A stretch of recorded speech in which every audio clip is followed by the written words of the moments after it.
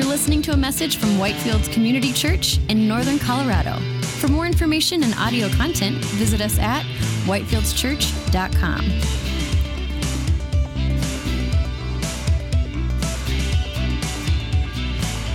I am really glad that I was able to stick around. And I want to say thank you so much for how warm and welcoming this church has been. And it's a real testimony to the love of Jesus shed abroad in people's hearts here. So like Nick said, my name is Richard.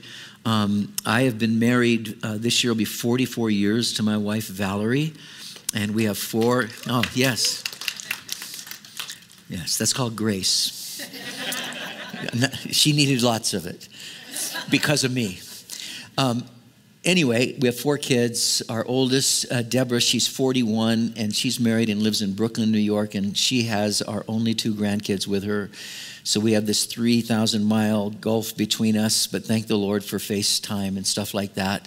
We do get to see them occasionally, but not as much as we would like.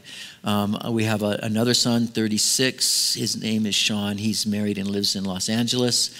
A daughter, Ashley, who is 25, and she's married, and she's presently living with us through COVID with her husband. And then our youngest boy, Nathan, who is 22 and single, and love that guy, love them all. They're just amazing. So that's a little bit about me. I've been pastoring at Metro Calvary for 17 years. 13 years before that at Calvary Chapel of Grass Valley, and came down the hills from the foothills of the Sierra Nevadas to plant that church in Roseville, California.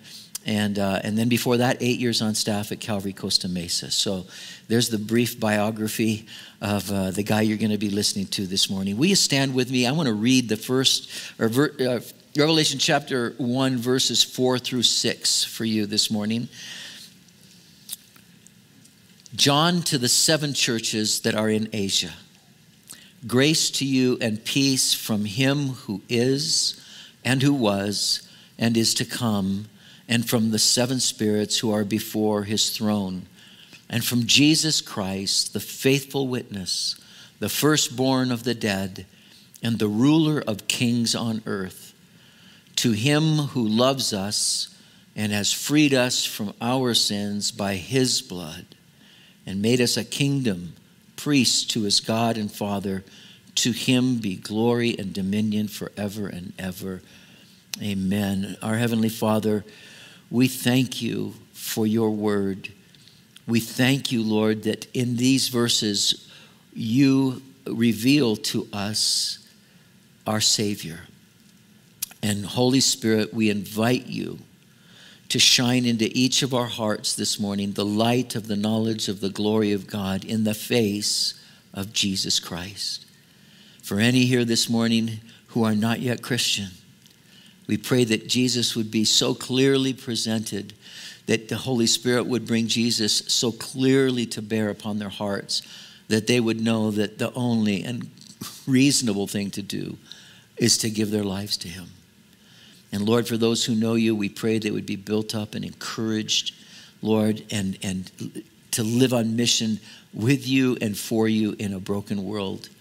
And for all of that, Lord, I pray, please overlook my inadequacies as a man and as a teacher, so that this morning your word would go forth in the demonstration of the Holy Spirit and of power, all to the glory of the name of Jesus. And it's in his wonderful name we pray. Amen. You may be seated, guys. Well, the theme of this morning is who Jesus is changes everything. Here in Revelation chapter 1, we are given a vision of Jesus. And then in Revelation chapters 2 and 3, we're actually given his view of 7 specific churches, local churches in the region of Asia Minor at the end of the 1st century. The vision of Jesus precedes this view of the churches, and for divine reasons. The vision of Jesus is first because without Jesus, there just is no church. Without Jesus, there are no local churches. Without Jesus, the church at large and the local church really has no identity. no idea of what we're supposed to look like, no idea of what we're supposed to do or how we're supposed to be in this world. Who Jesus is actually changes the way we understand ourselves. And I pray that would really be driven home to our hearts this morning. Who Jesus is changes the way we understand ourselves. We never want to start in the Bible trying to find out who we are and then work our way to Jesus. We start with who Jesus is because we only understand who we are in light of him. In fact, when you read those 7 letters to the churches in chapters 2 and 3, what you find out is that everything Jesus has to say to each one of those 7 churches, he always begins with what is made known about him at the beginning of the book. This vision of Jesus that we're going to look at this morning. So here's the starting point. In verse 4, we're told that Jesus is the one who is. Now, there are a lot of people who believe that there was a Jesus, but he's a Jesus who was, but not now. He's just dead and buried along with every other religious figure of history. But according to Revelation chapter 1, verse 4, that's really wrong. Jesus is the one who is, and hence this continuing celebration. I think this would be appropriate to say, he is risen. He is risen indeed. He's not dead. He is. Right now, this morning. Jesus is the God of the present tense. Whatever your present circumstances might be, Jesus is the presently ruling, reigning, risen Savior. And that is such great news for us. And we're going to dive into this a little deeper in just a little bit. But we're not only told that Jesus is the one who is, we're told that Jesus is the one who was. Jesus is the eternal, pre-existent God. Jesus pre-existed all of creation. The very first verse of the first chapter of the first book of the Bible says, in the beginning, God created. In the very first verse of the first chapter of the Gospel according to John, the guy who's the author of the book of Revelation, he says, in the beginning was the Word, and the Word was with God, and the Word was God. Guys, there was a time when there was nothing but God. And God had no beginning. He is eternally existent. And this is going to have tremendous, this is just not theological stuff. This has tremendous impact upon the way we think and live right now. In speaking of the promised Messiah, the prophet Micah said this in Micah chapter 5, verse 2, and I'll read this from the King James. It says that his goings forth have been from of old, from everlasting. So Jesus is the one who is. He's the one who was. His goings forth have been from of old, from everlasting. Before anything was created, there he was. And he's also the one who is to come. In the book of Ephesians, we're told that right now, Jesus is seated at the right hand of the Father, and he's exalted, and it says that he's exalted far above all rule and authority and power and dominion and above every name that is named. But Paul doesn't stop there. He tells us that Jesus is exalted not only in this age, but also in that which is to come. In the book of Hebrews, we read the same thing. Hebrews 1 verse 8, it says, but of the Son, he says, your throne, O God, is forever and ever. Yes, this is our Jesus, without beginning, without end, absolutely, utterly incomprehensible. And yet, though you and I cannot intellectually comprehend the eternality of Jesus, though we can't intellectually comprehend his pre-existence or his resurrection from the dead, living now and forever and ever, we can experience in life-changing ways everything that proceeds from his incomprehensible nature. Follow me here. The one who is, who was, and is to come, he loves us with a love that was and is to come. In Jeremiah 31 verse 3, I love this verse. It's so beautiful. God says, yes, I have loved you with an everlasting love. Therefore, with loving kindness, I have drawn you. That means, guys, right now, God drawing you to himself. You're in this place today, in this little spot on the planet, because God is drawing you to himself. And he's doing it by way of his loving kindness. It's his loving kindness that he is drawing you to himself. But that God drawing you to himself by his loving kindness is birthed from a love that was and is to come. But we don't stop there. In Psalm 103, verse 17, we're told that his mercy, and some of our translations read his compassion. I love that word, mercy, compassion. His mercy, his compassion is from everlasting. Guys, the mercy and the compassion that we desperately need, hour by hour, minute by minute, every day of our lives, comes to us from a reservoir that has no beginning and no end. It'll never be drained. But it doesn't stop at his love and his mercy, his compassion. Jesus sustains us with power that was and is to come.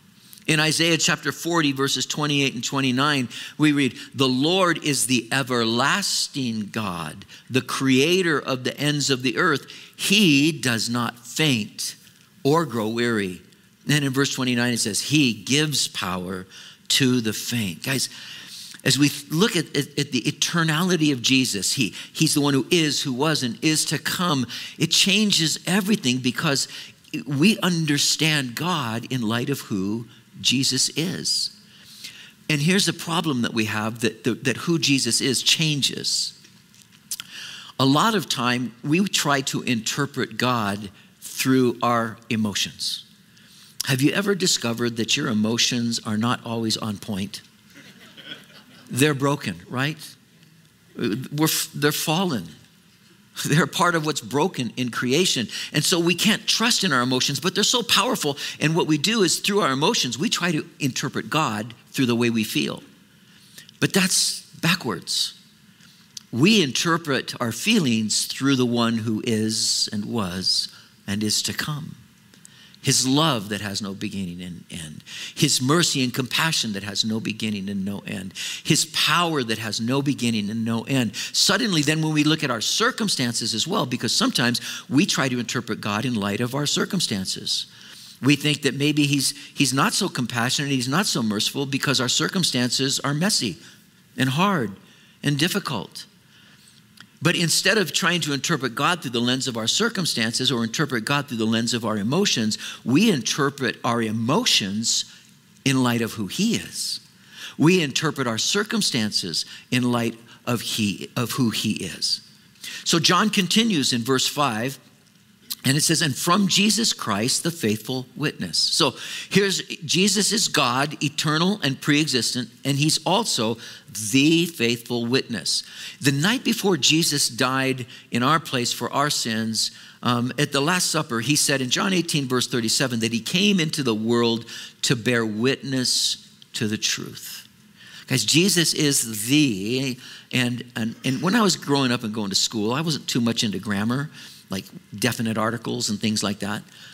That little word "the," it's a definite article. It's not like he's a faithful witness. He's the faithful witness, right? Guys, Jesus is the faithful witness to the truth of God. Jesus is the faithful witness to who God is. And so if we want to try to know who God is and what God is like, we look at Jesus. And that's so important for us when we're sharing our faith with people who are unsure of who God is, because they're interpreting God in light of life as they see it in a broken world and their feelings, and I just don't feel there could be a God. And you can say, well, if you really want to know what God is like, let me show you Jesus, right? John 1, verse 18, "No one has seen God at any time. The only begotten Son who's in the bosom of the Father, he has declared him." And that word declared, it means to bring into the open, to bring into the light. In fact, it's a word that's used in theology. It's a Greek word from which we get a word called exegesis, or like exegetical Bible study, right? It's looking at a Greek word and drawing out of it the fullness of its meaning, right? So Jesus has exegeted God for us. In John 14, verse 9, again, this is at the Last Supper, Jesus looked at Philip and he says, "Philip, the one who has seen me has seen the Father."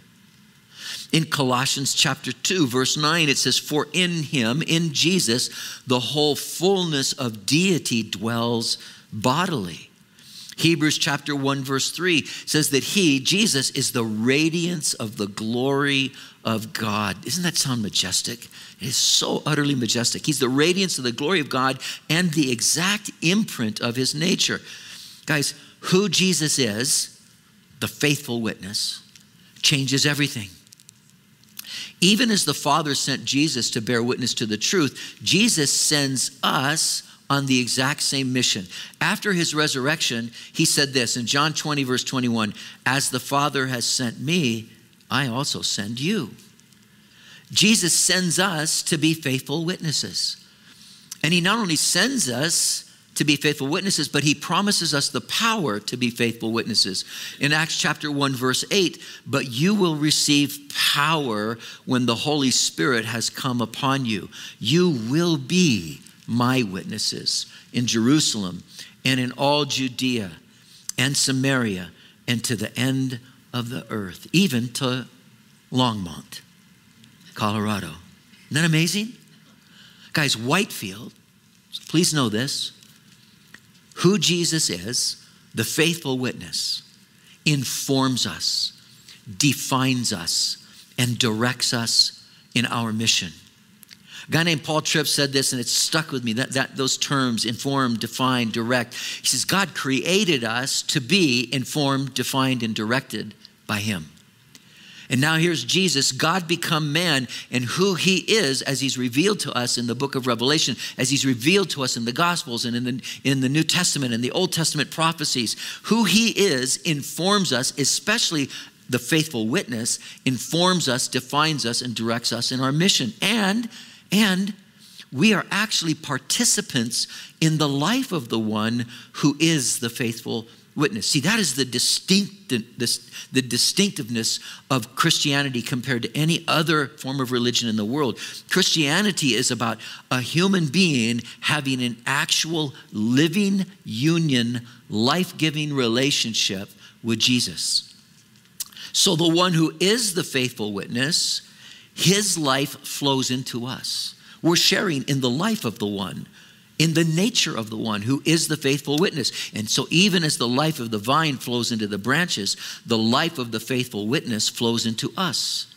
And that's why Paul the Apostle could say, I can do all things through Christ who strengthens me. Revelation chapter 1, verse 5, it continues. It says that Jesus is the firstborn of the dead. Now, this does not mean that he's the first to be raised from the dead. In the Old Testament, some quick verse references for you. 1 Kings 17, 2 Kings 4, and 2 Kings 13. As well as in the Gospels, there are accounts of people being raised from the dead before Jesus was raised from the dead. But none of them were raised to never die again. They were raised and they lived a little longer and then they died. Firstborn speaks of preeminence above all, right? Jesus is preeminent. It's not 1, 2, 3, it's above all. Jesus is preeminent. He's the highest of those raised from the dead because he's the first to die and be raised with a glorified body to never die again. And the Bible tells us that the one who is the firstborn from the dead, the one who is the first to die and be raised with a glorified body to never die again, that he's the first fruit of what is to come. There in the margins of your Bible, you can write 1 Corinthians 15, verse 20. Jesus is the prototype, if you would. He's the one who goes into the water first and says, hey guys, come on in. The water's fine. Guys, like Jesus, those who believe in him will rise to never die again. Now, barring the rapture of the church, we're all going to die. We'll be laid in a grave, but we will be raised never to die again. Some verses there on the screen for you. 2 Corinthians chapter 5, verse 4. Paul says, for while we are still in this tent, this body, we groan. And I'm discovering the longer I'm in this tent, the more I groan. Literally getting up, sitting down, it's really strange. I get, My kids look at me like, what was so hard about that? Right?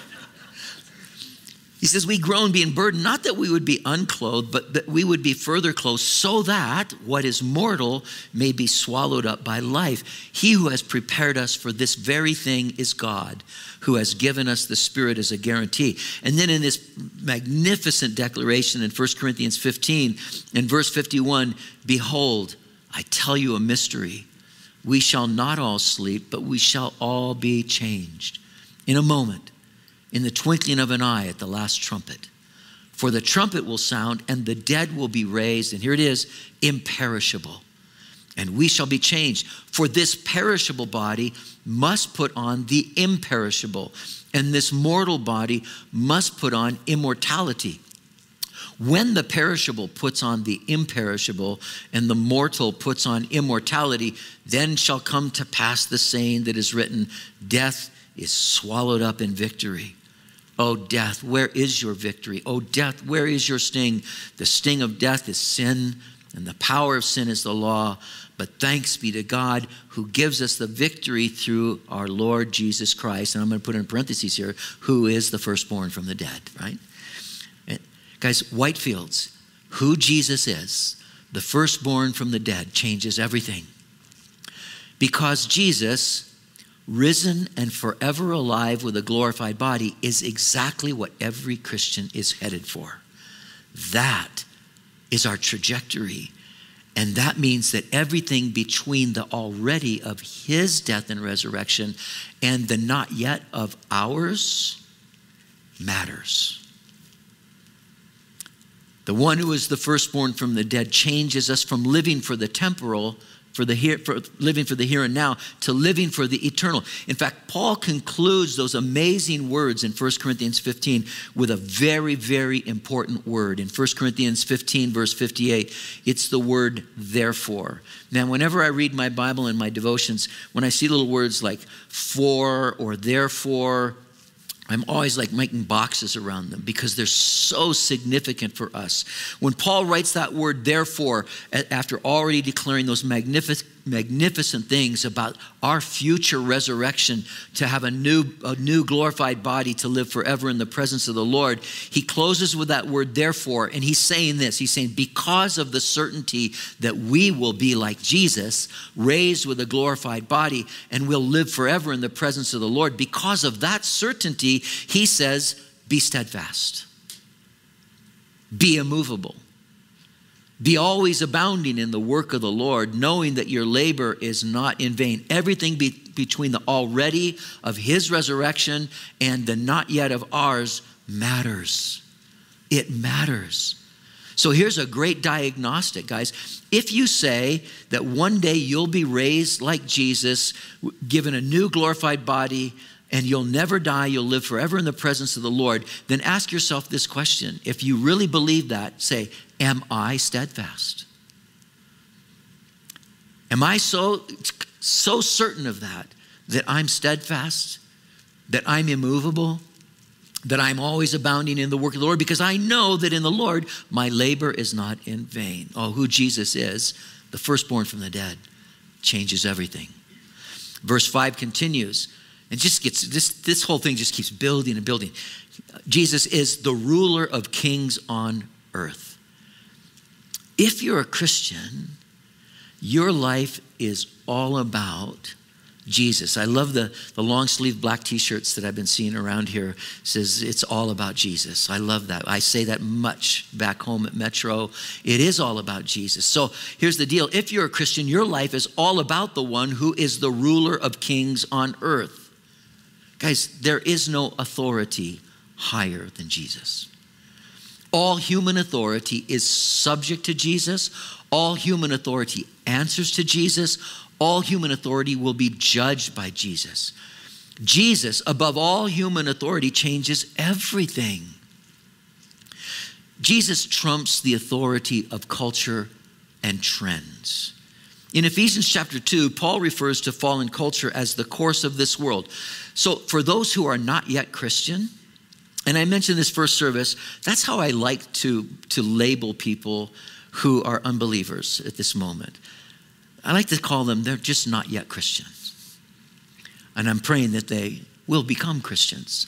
But rather than looking at them and thinking of them in terms of that are adversarial or it's us versus them, like we're Christians and they're just not yet Christian. So for those who are not yet Christian, their authority is the course of this world, which is orchestrated and directed by the little g God of this world. As Christians, here's a challenge that we face. The trends and the values of fallen culture, they want to become our authority. They used to be our authority until God rescued us out of that domain and put us into the kingdom of his beloved Son. Now we have Jesus, the one who's above the kings of all the kings on earth. He is our authority.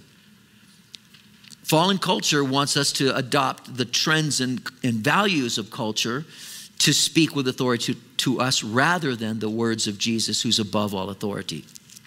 So that means Jesus trumps the authority of peer pressure, and peer pressure never goes away, whether you're young or you're old, in the home, in work, at school. Guys, every form of human authority, from parents to professors, from spouse to supervisor, is not your ultimate authority.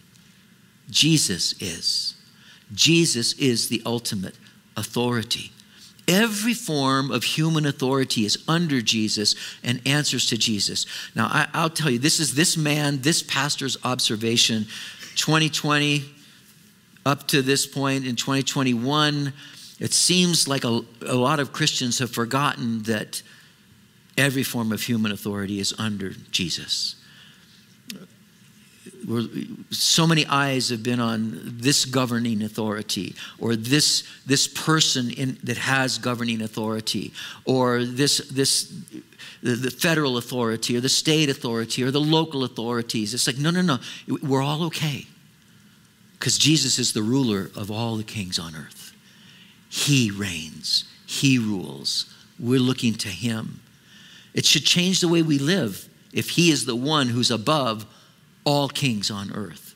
That means every day we answer to Jesus. Paul put it like this: but as we've been approved by God to be entrusted with the gospel, so we speak, not to please man, but to please God who tests our hearts. We should be living as though we actually believe that one day we will stand before the one who is the ruler of all the kings on earth. We should be living to hear him say, "Well done, good and faithful servant." And then look at what the Holy Spirit says about the one who is ruler of kings on earth. It says, to him who loves us and has freed us from our sins by his blood. Guys, the one who is above all human authority loves us.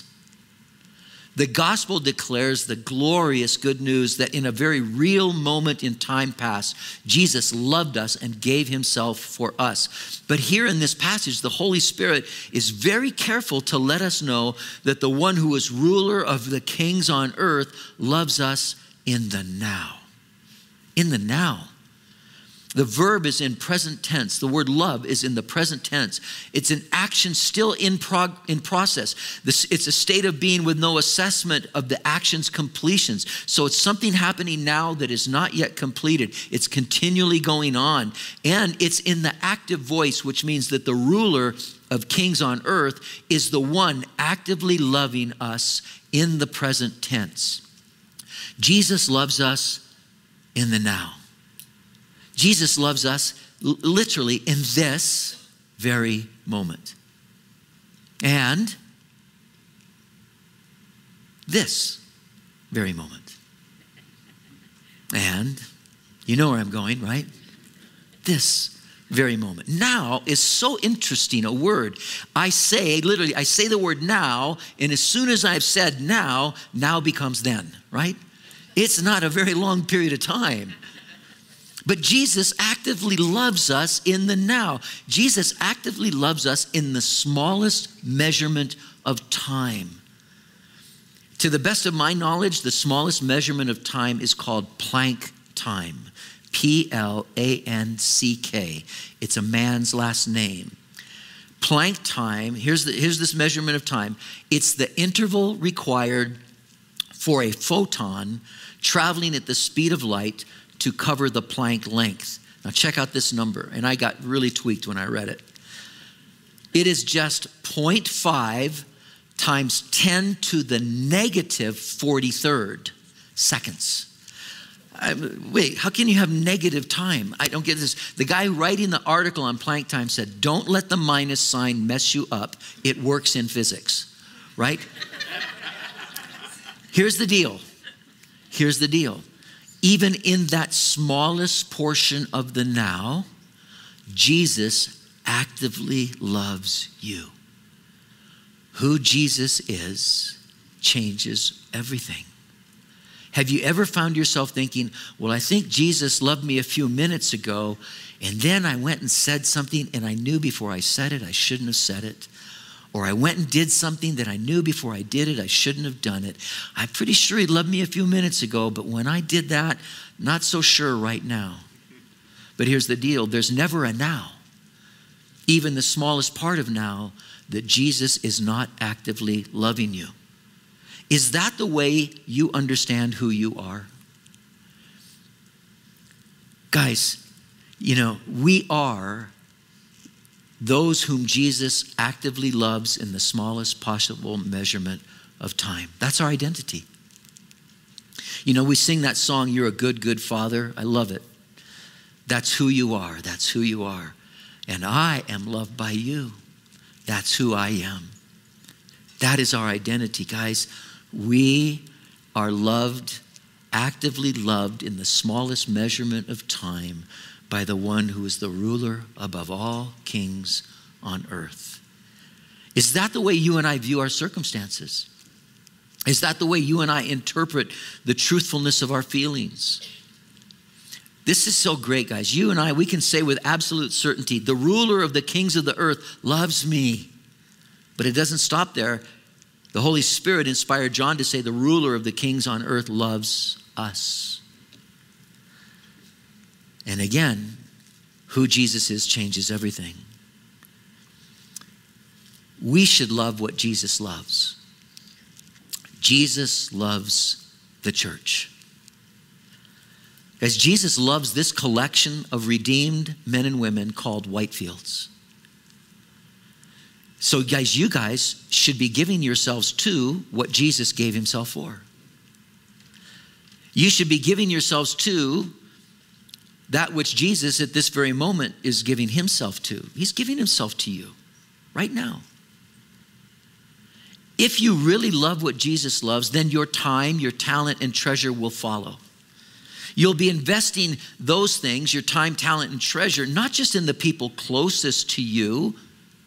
And I'm sure that most people here, if you've been here for a while, you have people within this community of believers that are closest to you, of all of them. But you see, the deal is Jesus doesn't love you and your closest friends. He loves this local church. And so you should be giving yourself to what Jesus gave himself for, and what Jesus is presently giving himself to this community of believers, not just those closest, but all of these people. Goes on. It says, to him who loves us and has freed us from our sins by his blood. People often ask, how can I know God loves me? When we don't feel as though God loves us, we need to recalibrate. We need to find a reference point for the truth that God loves us. And I pray that what we're learning about who Jesus is here in Revelation chapter 1, verses 4 through 6 would be a go-to place for you. But the simplest answer to that question is, where do I recalibrate? How do I recalibrate? Very simple, look at the cross. John 3:16, I love how the Christian Standard Bible translates this verse. It says, for God loved the world in this way. He gave his one and only Son, so that everyone who believes in him will not perish but have eternal life. Romans chapter 5, verse 8, but God shows his love for us in that while we were still sinners, Christ died for us. You can tell the depth of a well by how much rope you have to lower. When I see how much rope God had to lower, when I see the length he had to go, to the length of sending his Son to die in my place for my sins, how far he had to go to save me. I don't see how great I am. I see how lost I was, and then I see how much he loves me. the ruler of the kings of the earth, loves us, and then says, freed us from our sins by his blood. Those words are absolutely mind-blowing. There are two life-changing phrases in that declaration. The phrase, our sin, and the phrase, his blood.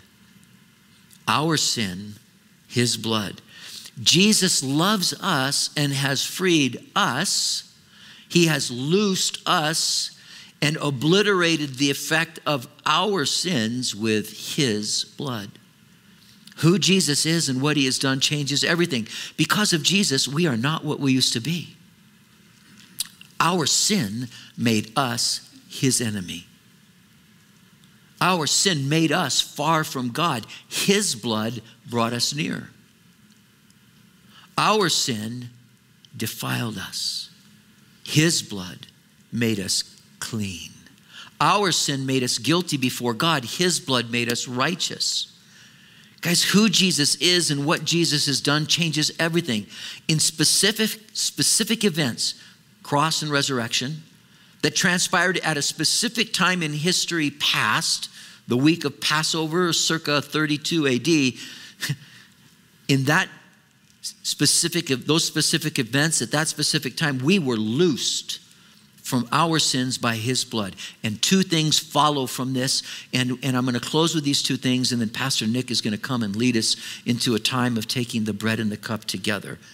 First of all, guys, Jesus has already done this. The last words of Jesus from the cross, it is finished. In the language of the manuscript, it's one word, tetelestai. Paid in full. He's already done it. And Jesus is the one who did it.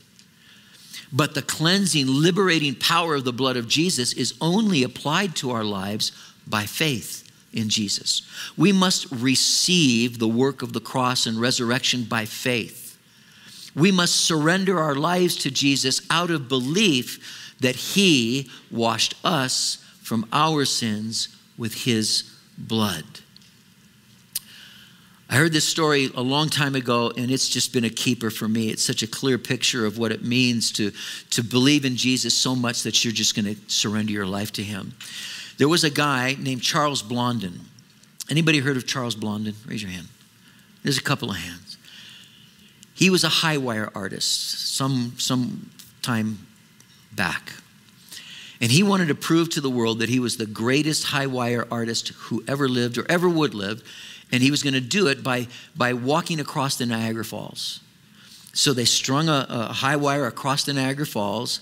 And he says, to show you that I'm the greatest who ever was and ever will be, I'm not just going to walk on this. I'm going to push a wheelbarrow across the Niagara Falls.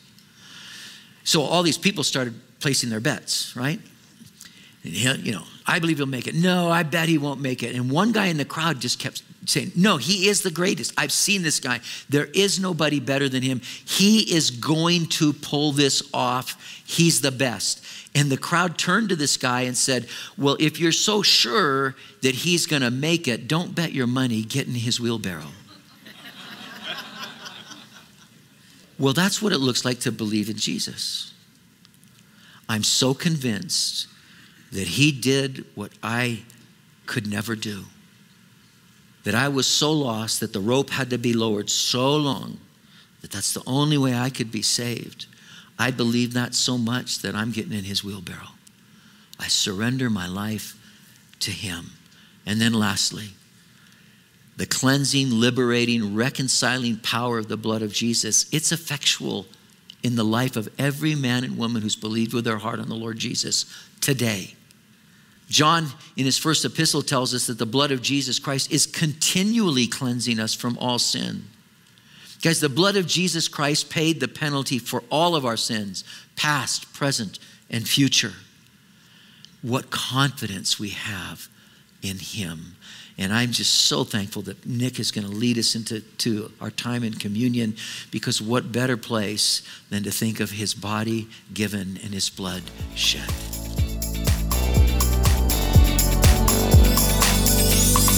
You have been listening to a message from Whitefields Community Church in Longmont, Colorado.